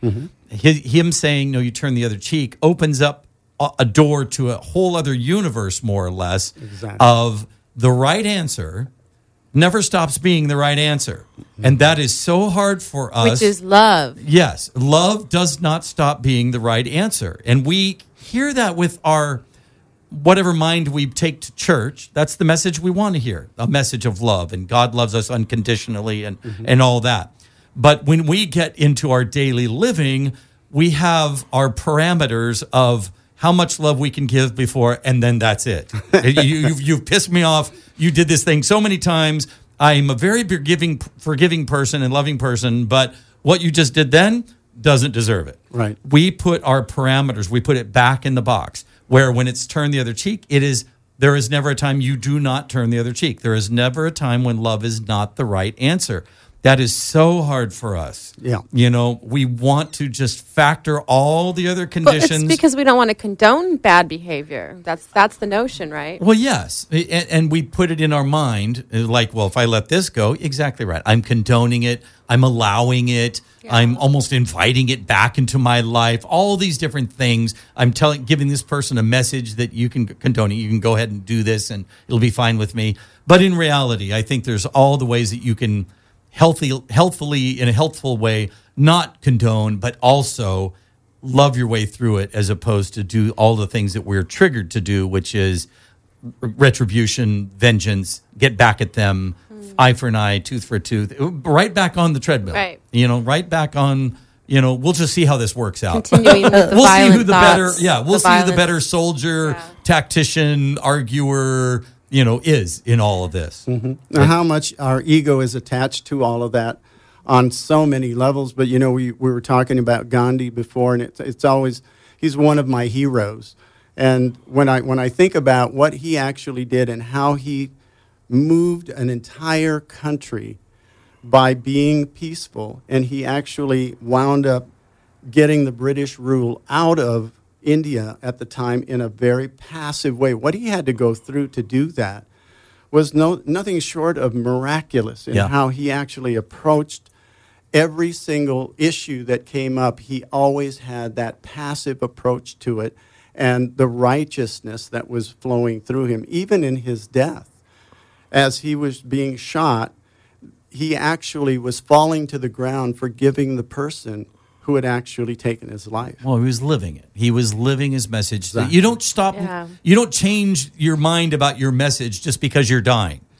In fact, that goes back to Jesus and says, hey, anybody can say they're all about peace if everything around you is a peaceful existence. Right. It matters when the crap is hitting the fan. I almost said a bad word, and that's bad if I say it, much less allow it. But if the crap's hitting the fan, that's when it matters. Yeah. That's when you are proving what you can really do or not do with this peaceful mindset.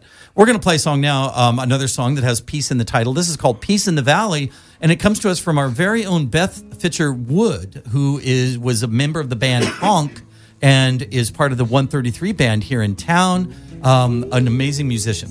In the valley, in the evening, trouble sleeping, peace in my kitchen, trouble sleeping down the hall. Please don't wake it, not just yet. Let the quiet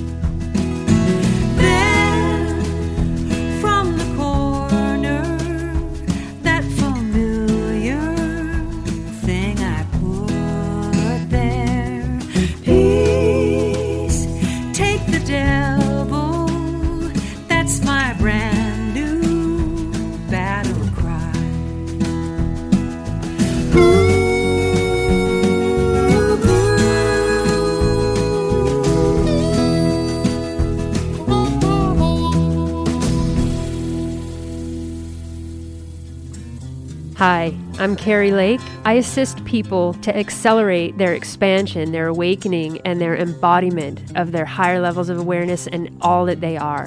You're listening to KX 93.5, Awakening Code Radio. Thank you, Carrie. We look forward to having you back in the studio soon. We're here talking about peace on Earth. It is our holiday show, but we're not going to make it too holiday because we want it to be something you listen to and have relevance to in your life any day of the year. We got co-host Jenny Fuller with us. Hello. And our two great guests, Baja Christ from the Temple of Light and Corey DeVell. And he's been talking about lots of wonderful things, a challenging childhood. But before we get into it, that song, I've never heard it. I just was in the station's computer looking for song titles that had peace in it.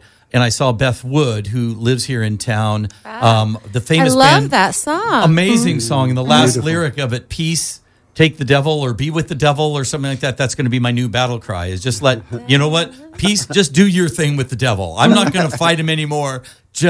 I'm sending the devil peace, more or less. Mm-hmm. Such an amazing, and she's a great earthy musician, singer-songwriter in the band Honk, which was in the 60s. I think one of the very first surf movies was 5 Summer Stories, before Endless Summer, I think, and all that. And Honk had the soundtrack to it. So that was kind of their claim to fame, but have been performing music their whole lives. Her husband played with Kenny Loggins, co-wrote some songs with Kenny Loggins, so he was there at the concert last week. So just great stuff. This whole idea, you could not over-focus on the idea of peace in your life. I mean, literally to the point where, because we're drawn out of it. Peace does not make a good consumer. Peace does not make a good drama queen. You know, all the stuff that we just think the world is about. Mm-hmm. We think that if we're at peace, maybe we're doormats, we're peaceful, and people are going to walk all over us or something. We've been conditioned in a certain way. But look at it for what it is. It is conditioning. And is it serving us? I think if you just lay that in your heart, you would say, no, that kind of thought process is not serving me on my path of inner peace. If that's what we're supposed to be, peaceful within our own skin. Look at the media. You don't have to judge it. We're talking about Reverend Danielle says non-judgmental discernment. Mm-hmm. It means you can be bombarded with the message in the news, in the newsstands, all over the place. Negativity from your friends and at work and all that stuff. It doesn't matter. That you have decided for yourself, moment by moment, I can be at peace. Mm-hmm. You can get the news that is the most terrible thing in the world. You can get the diagnosis that you don't have long to live. You can lose the job. You can blah, blah, blah, blah, blah. The external conditions, those are all external conditions. And trust me, you're going to have many challenging external conditions in your life. That's a part of this experience. The message is, if that's the truth, how do you achieve peace? It means it's an inside job. It has to happen from inside. It can only happen from inside. So we've got some great people here tonight in our studio talking about that with us. Baja has written a beautiful, thick book called From Ash to Flame, Women Rising. It's 26 stories about some real women who have gone through some very, what we would all call traumatic experiences, mm-hmm. and come out the other side of it with peace in their hearts. Right. And I was going to say my story is actually woven through the stories because each one had an impact on my life. And so the lessons that they taught me actually took me from being suicidal to becoming a spiritual counselor and finding my purpose in life of being of service. But I also wanted to mention that forgiveness for my parents for what they did to me took me many, many years to forgive them. And what I realized, what I did was write them both a letter and let it all out. And after I wrote the letters, I burned them and watched the ashes go into the sky. But it took me even more years to find out that if I didn't have those parents, I wouldn't be such a great mom to my children. So I actually thank them for being who they were because I know they had difficult childhoods, as Corey said his dad did too. Right. So we really never know why we were given the people in our lives, our family members or friends, but they taught me a lot about myself, how strong I really was, and have unconditional love for my children because I didn't have that. But I always believed that when I had children, I was going to be able to be with them and love them and always tell them that I always wanted them. And that's what I did. And I have a great relationship with my children. Right. And if Thor and Kirsten, Elke, Kirsten and and Thor. Elke and Thor. There you go. I asked her kids' names. I That's said, "This awesome. sounds Swedish." Yes. Well, and the beautiful message in there is that peace can be available to you at any point in your life. Mm-hmm. There can be a point, if you're listening to this station in our programming, I would think that you know that we're talking about this a lot, that the path to opening up to your inner peace, to your understanding of your true purpose in the mystery of life and what you're really doing here and what this experience can be, and it can be filled with peace, that you can arrive. We believe that that is fully achievable with whatever your story is. In fact, when you get to that place, you will see that your story is the recipe that got you to that place. Exactly. You're not in it yet. If you're not in it yet, it's okay. It's like that movie is like everything works out in the end. If it hasn't worked out, it's not the end. That true peace of heart and mind is available to any person on this planet, you listener, right now. You might be resistant to it, and you might still be, even though you've been listening to this show for an hour and a half or so, and hearing people that have worked their way through and let go, not just forgiven, but let go is a big part of what we're talking about. And you go, I don't see how that can really happen for me because they don't know what really happened to me. Yeah. You know, we get stand on our story of self-righteousness, and if they only knew my struggle, you But know. it sounds like the women that Basha interviewed. Yes. You can't say that. Yeah, Stu. you can't say that too. Exactly. But when you arrive at that place, and it is available to you, listener, it is available to you this second, it is available to you a year from now, it is available to you on your deathbed, that moment, that clarity, that moment of true inner peace is available to you. And when you get there, you will see how your story played in to you getting there. Mm-hmm. And I was going to say, I went to a presentation once where a Buddhist monk was the keynote speaker, and he was talking about, peace on earth and the Buddhist way of living. And I asked him, I said, your country's been taken over by the Chinese and ravaged and tortured and molested. How can every time I see a Tibetan person, how can you be peaceful? How could you feel peace? And he kind of rolled his eyes and he says, Tibetans believe that we're the sky, and the sky is constant. You could have clouds coming in, you could have rain coming in, you could have the sun coming in, stars coming, but the sky remains constant. At any moment, we believe we are peaceful. We have peace in our hearts. He couldn't have said it any better than that. Right. It is the overall umbrella. You know, it is the container of all of it. That's the beauty of it, if you so choose. If you choose peace, you will have peace. But that makes us, listener, do you understand the power of that? It's almost like having a godlike power that you can choose and perceive your reality. And your reality will not be wrong. Mm-hmm. People that say the world sucks and it's full of dangerous people, they are 100% right for them. The world sucks. It's full of dangerous people. Everything breaks and goes wrong and all of this stuff. You are correct. And that's what they attract. And you're going to get more of it. The universe loves you so much, it's going to bring more of what you believe into your life. Right. That's just the way we work. But so much power in that as soon as you turn it around and look at the flip side of that coin and go, well, if that's true, then I'm going to make this choice, this perception, see the world this way, see the greater, grander truth that the 99% of humanity does want to live in peace, that 99.999% of all planes fly and don't crash, that most people are striving for the same things that I want in life, joy, love, compassion, forgiveness, peace, health, all of those things. Well, then I'm going to live in that place. That is your choice, and you will be in that place because it doesn't matter. It doesn't rely on the external circumstance to support it. I was going to say, but to live in peace, you have to know the opposite because this is a dual world. We live in duality.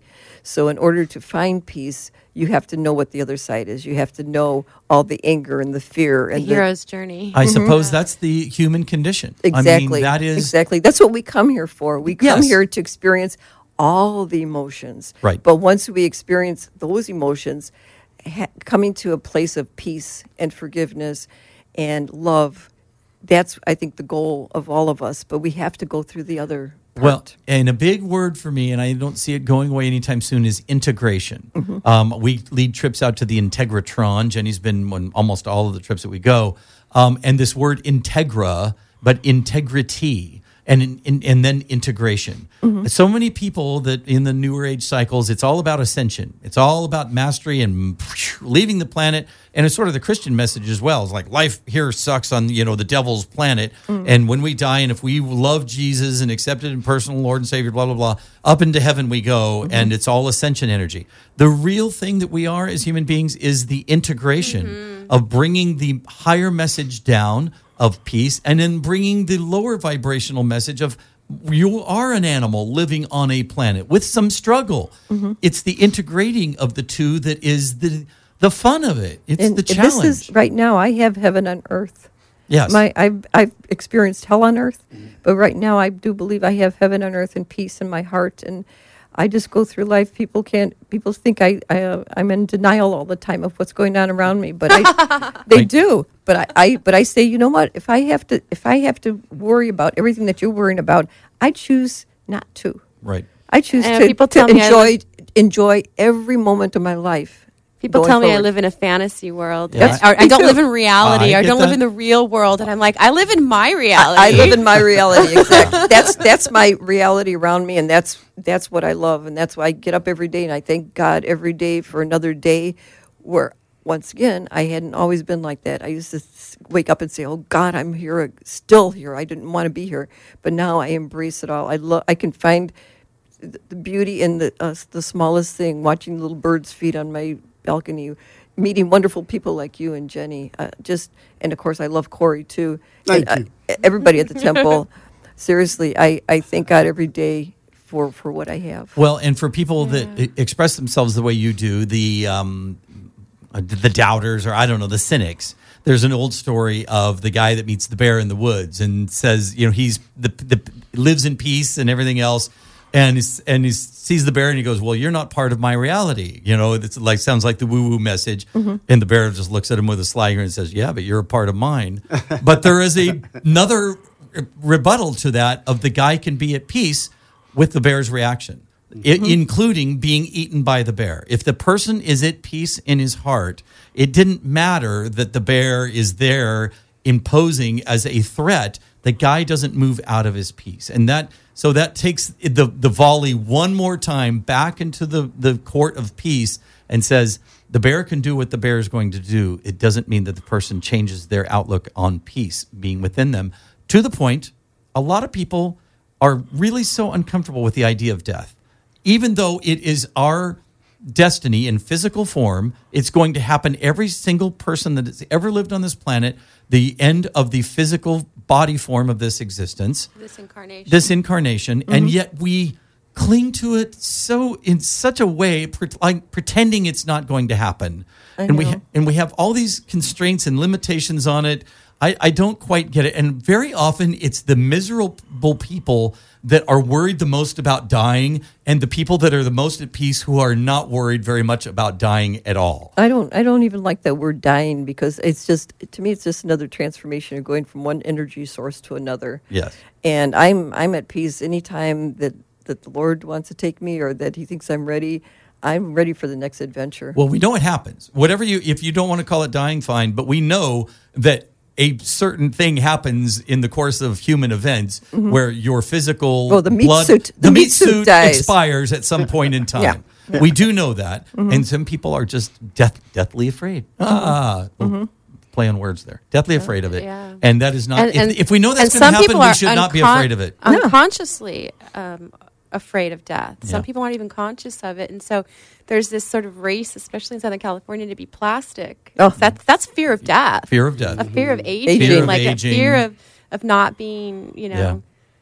It does seem a bit ironical to me, though, that there are many people who kind of live, even by their own admission, miserable lives, and they're so focused on living longer. And then the people that are celebrating their lives are like, if it happens tomorrow, it happens tomorrow. You know, it's just... I've had a good run. Yeah, I've had a good run so far. I've made every day count. That is a funny thing to me. So anyway, we're going down into our last 15 minutes. We're going to play our last peace song. Well, it's not our last peace song. We're going to go out with a peace song. This is called Soldiers of Peace by Crosby, Stills, and Nash. Oh, yes. Maybe even Crosby, Stills, Nash, and Young. I can't see the whole group on the computer. You're listening to Awakening Code Radio. We'll be back. Soldiers of peace are not fighting the war, are not looking for enemies behind every door, are not looking for people to kill or to maim. The soldiers of peace are just changing the game.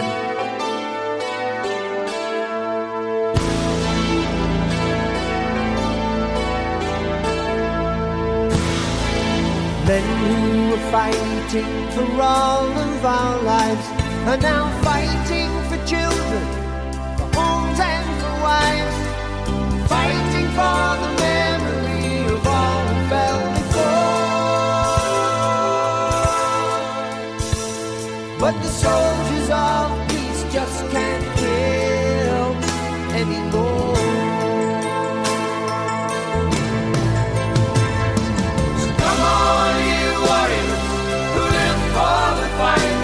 Come listen to somebody, someone who might have been there before you, and they have the right. They've been dying to tell you the story. The old warriors don't want you to hurt anymore.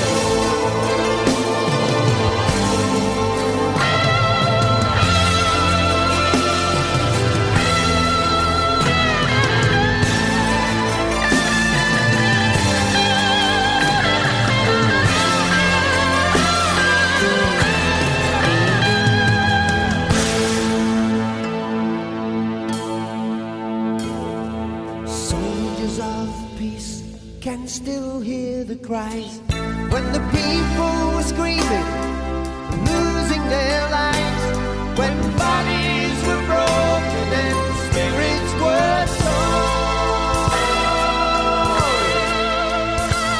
But the soldiers of peace do not want you more. So come on, you warriors who live for the fight, come listen to somebody, someone who might have been there before you, and they have the right. They've been dying to tell you the story. The old warriors don't want you to hurt anymore.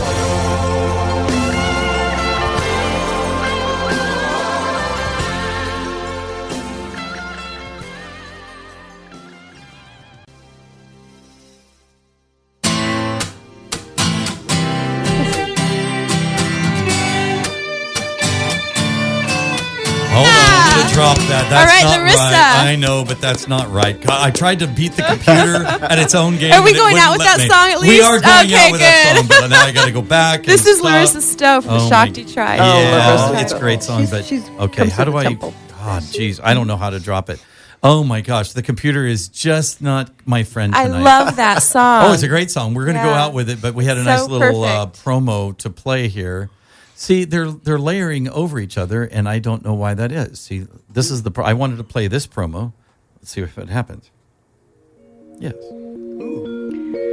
This is Reverend Danielle, founder of the Temple of Light Spiritual Community, bringing you music, love, blessings from Laguna Beach at Awaken Code Radio.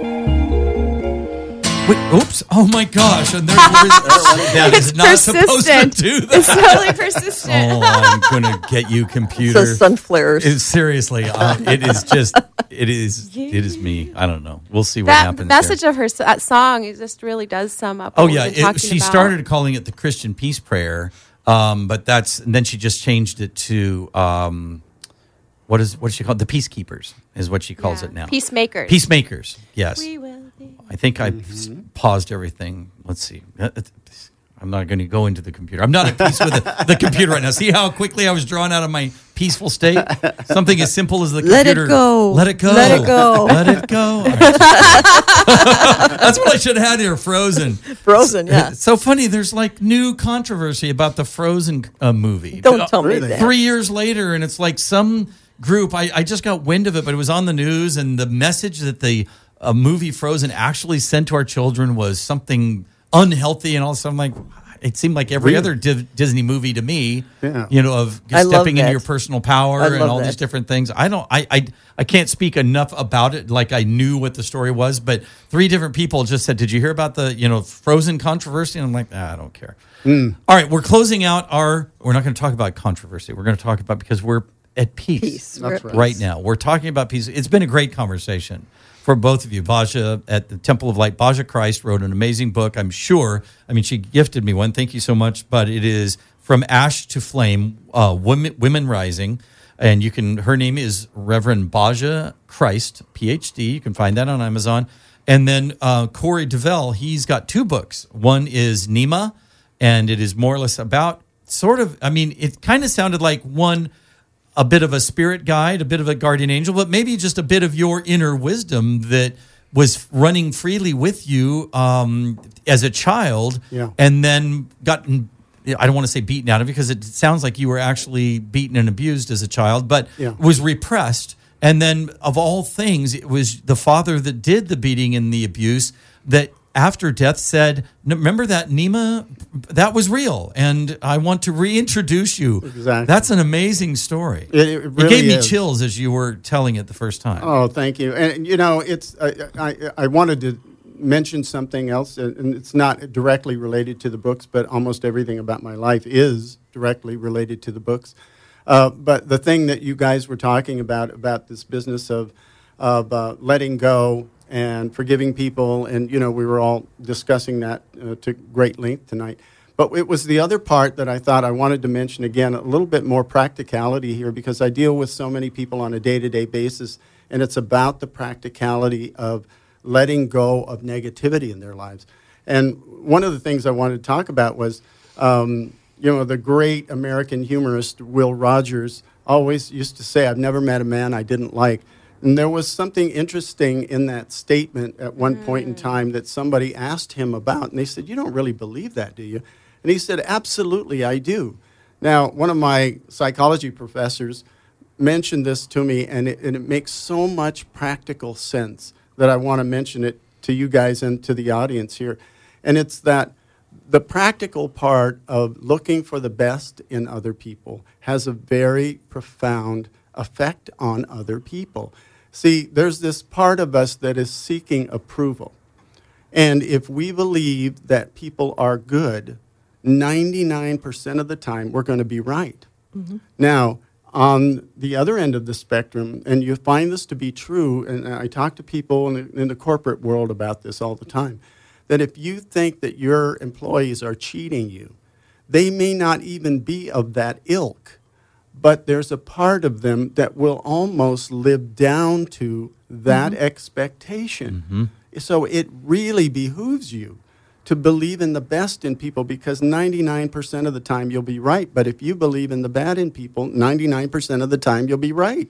It's like one of the 4 agreements. Don't take anything personally, because Will Rogers probably never met a man he didn't like because he really loved himself. He really didn't meet a man he didn't like. Because he was reflecting, I feel good inside of myself. Right. So therefore I can give the other person a safe place to be. Right. Exactly. And if you dissect his sentence, he didn't say there are probably people out there that I wouldn't like. He just said, I never met a man I didn't like. Mm-hmm. He's putting it in his personal perspective, his field of vision. He's speaking a truth that in looking for the good in people, that's what showed up. And so why wouldn't he like everybody Right. that showed up. But if he didn't have some sort of internal peace and self-love, that wouldn't have manifested. No, that's right. But he was speaking his truth, is all I was saying. He wasn't saying there aren't people out there in the world that I might not like. He was just saying, in my experience, I haven't met people that I don't like. And that's all we have. It We is- have our experience. That is That's all we the have. bottom line. That is it. That and is true. if we choose to make that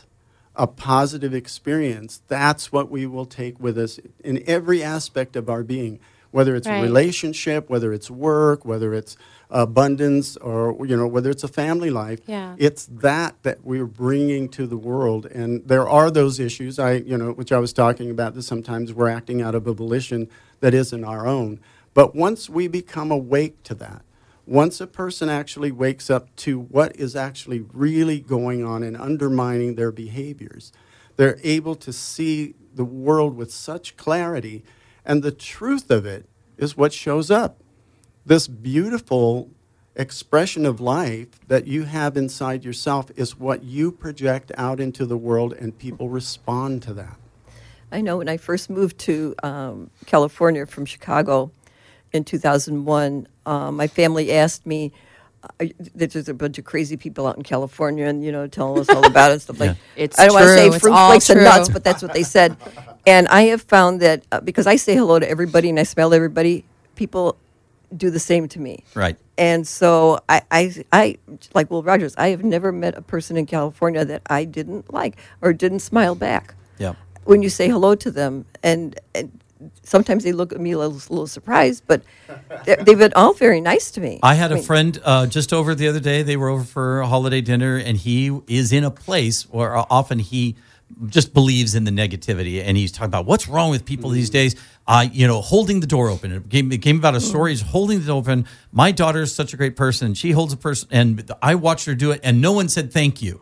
And I see this all the time, and what's wrong with people? And I'm like, I hold the door for people all the time, and they always say thank you. I mean, I'm sure he wasn't speaking an untruth, but that is just him. He's expecting that to be, and I think he just infuses it with his energy. Maybe just the way he holds the door open is like, I don't even want to say thank you to that because it's sticky. I don't know what it is, but who knows? Anyway, we're closing out the show, so I just want to say, they go by fast. It's been a fun show. Two great authors here. Reverend Baja Christ with her book From Ash to Flame, Women Rising, and Corey DeVille. It's CHOURYDEVELLE. Two books, The Message and Nima.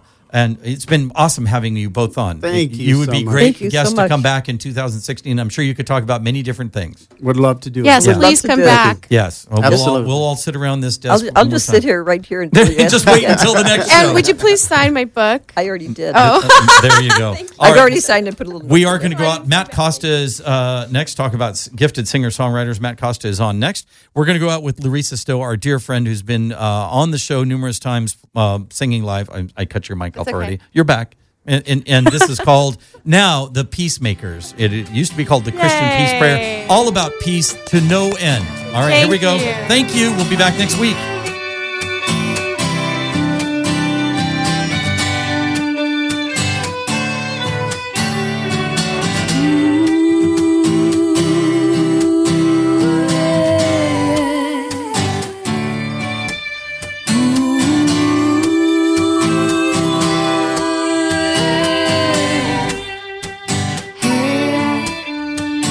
Love, love, love, love, love. Your enemies. Love, love, love, love, love. Your enemies. Do good, good, good, good, good to those who hurt you. Do good, good, good, good, good to those who hurt you. Love, love, love, love, love. Your enemies. Love, love, love, love, love. Your enemies. Do good, good, good, good, good to those who hurt you.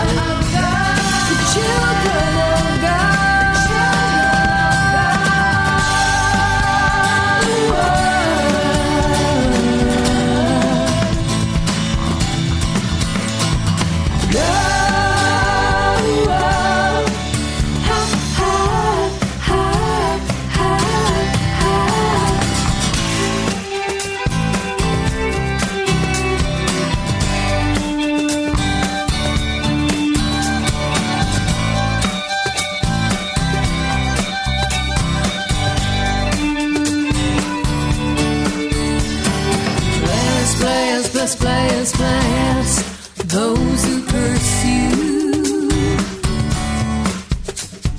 Bless, bless, bless, bless, bless those who curse you. And pray, pray, pray for those who abuse you. Pray, pray, pray for those who abuse you. Yeah, yeah, yeah, yeah. We shall be the peacemaker. We shall be the peacemaker. And we shall be called. We shall be called the children of God. The children of God.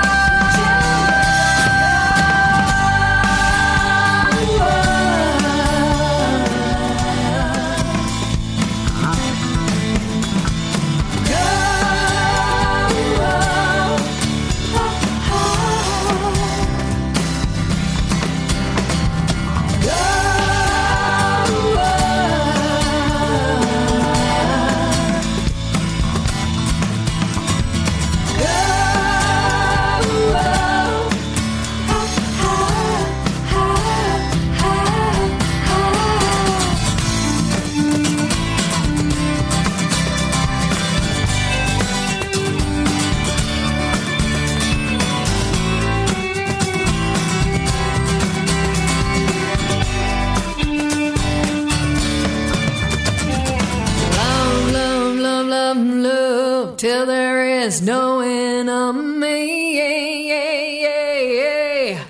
Love, love, love, love, love, till there is no enemy. Do good, good, good, good, good, till goodness becomes you. Do good, good, good, good, good, till goodness becomes you. Love, love, love, love, love, till there is no enemy. Love, love, love, love, love, till there is no enemy. Good, good, good, good, good, till goodness becomes you. Do good, good, good, good, good, till goodness becomes you. Yeah, yeah, yeah, yeah. We shall be the peacemakers. We shall be the peacemakers. And we shall be called. And we shall be called the children of love. The children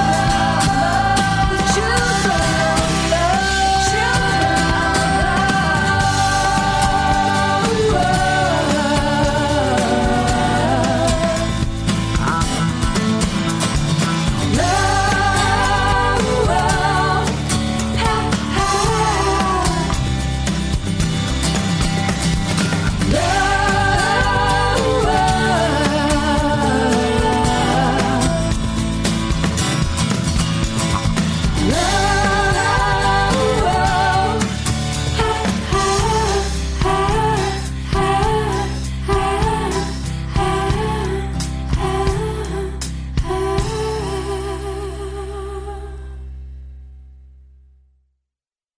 KXRNLP Laguna Niguel, Laguna Beach.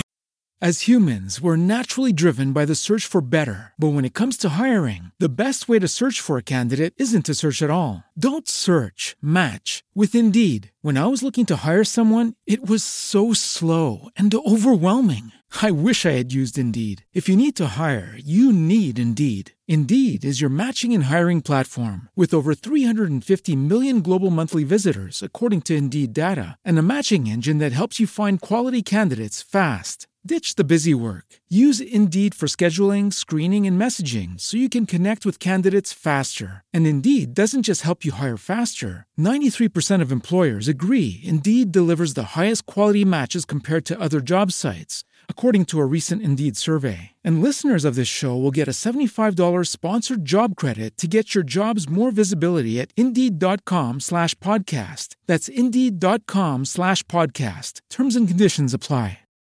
As humans, we're naturally driven by the search for better. But when it comes to hiring, the best way to search for a candidate isn't to search at all. Don't search, match with Indeed. When I was looking to hire someone, it was so slow and overwhelming. I wish I had used Indeed. If you need to hire, you need Indeed. Indeed is your matching and hiring platform with over 350 million global monthly visitors, according to Indeed data, and a matching engine that helps you find quality candidates fast. Ditch the busy work. Use Indeed for scheduling, screening, and messaging so you can connect with candidates faster. And Indeed doesn't just help you hire faster. 93% of employers agree Indeed delivers the highest quality matches compared to other job sites, according to a recent Indeed survey. And listeners of this show will get a $75 sponsored job credit to get your jobs more visibility at Indeed.com/podcast. That's Indeed.com/podcast. Terms and conditions apply.